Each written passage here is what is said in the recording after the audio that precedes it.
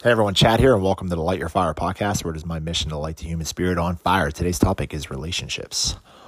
Oh boy, we're going there. I'm going to start with 3 questions. You don't have to think too deeply about these because we're going to get into them, but I want to start here. Question 1, what am I saying that's not being heard? Question 2, what am I not saying that needs to be said?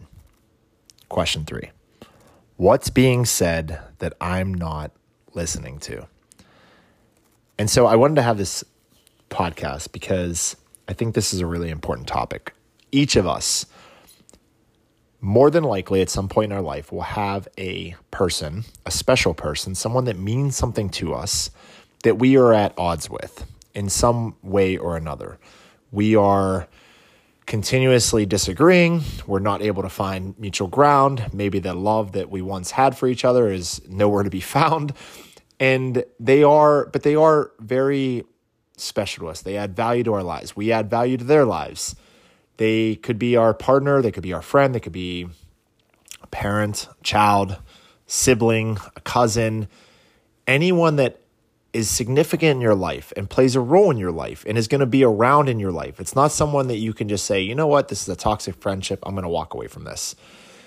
You add a lot of value to each other's lives, but somewhere something is not clicking. I am a believer that a lot of the times there's a deep rooted issue. There's something happening deeper than the surface level things that we're fighting about. So something is causing a problem, and then there's all of these little fights that are happening. So in a relationship, you might find yourself fighting with your partner about this and fighting with your partner about that, and it really might be something a layer deeper than that that's driving the true issue. So while you're fighting about these surface level things, the root of the problem is a little bit deeper. And I listened to a podcast years back, and the guy that was being interviewed, unfortunately, I can't remember his name, but he was a multi-billionaire. He was in charge of hedge funds, and he had made a lot of money. But I loved listening to him. He was very humble, and he was wise on life, had a lot of wisdom to share.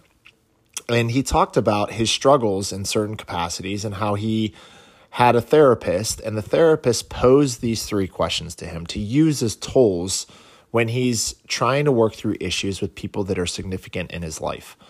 And the questions were the questions that I started this podcast with. Question number 1, what am I saying that's not being heard? So you are trying to communicate a problem or an issue that you're having. And maybe you're not saying it directly, but the things that you're doing them because of this problem. But the person they're not receiving it. They're not picking up on the core problem that you're having, the root of the problem. Question number 2, what am I not saying that needs to be said? I think this one's really important. If we take time to really dissect the issues that are happening in a relationship, especially if the issues that are happening reside with you have a lot of problems with the person. If you ask this question, what am I not saying that needs to be said? And you really go deep on that and really think through that, you're going to probably land in an area of a conversation that you haven't brought up. Maybe it's that fearful thing that you haven't just been able to talk through with this specific person. But going deep is going to help really bring awareness to the thing that's actually causing these problems. So think about that. What am I not saying that needs to be said? Question number 3, what's being said that I'm not listening to? So this is where your partner has tried to communicate.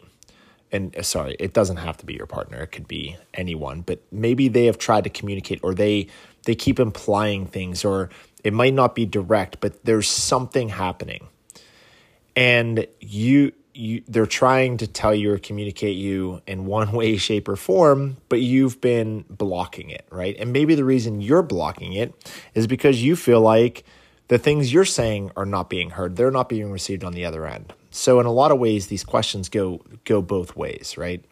If 2 people went in for marriage counseling, this would be a good exercise for both of the people to be thinking through and then having meaningful conversation around. But I think these type of tools, these questions, simple questions to have in your arsenal really allow you to start moving the ball forward. I talk about that a lot, right? I talk about that in corporate America where, I'll sit in meetings, or I used to sit in meetings, and it was all this back and forth. And this person wanted to, make sure that everyone knew that they were coming up with all the smart things to be asking. And none of it was really geared towards moving the ball forward. It was just about them showcasing how smart they are, their ego, and they were just basically adding more obstacles than helping move things forward. Or you have this meeting where there's just all of this back and forth, and there's no clear purpose, there's no clear objective. Half the people in the room don't even belong there. The person that organized it didn't really think through it. We're not moving the ball forward. I used to deal with this with leaders of different organizational units. They wanted to showcase their power, and they were always playing these politics. But at the end of the day, what the consequence of that was not moving the ball forward. So in relationships, if the true goal is to move the ball forward, these people mean something to you. They are valuable in your life. They provide meaning, and you want to get back to a place where you can have a very loving and enriched and meaningful relationship, then you need to go deep and use tools like this. So these tools will really start to allow you to move the ball forward. How do we start to have meaningful conversations around the things that we actually are having problems with, and then work on solving those? And I think that this is just a really powerful tool set. I've used it a number of different times, with relationships, and it could be just simple things, that bring your attention to things that you might not be paying attention to, things that you need to say, or maybe there's things that are being said to you that you're just not listening to. So I wanted to come on here. I wanted to share this with all of you because I think it has the power to really help start healing relationships, and if nothing else, driving you to the point of the true conversation that needs to be had before you keep having all of these fights and all these surface level things that just spiral out of control. Zoom in, address the problem, do what you can to fix it, to resolve it, and then move the ball forward. Boom, that's it. I'm out.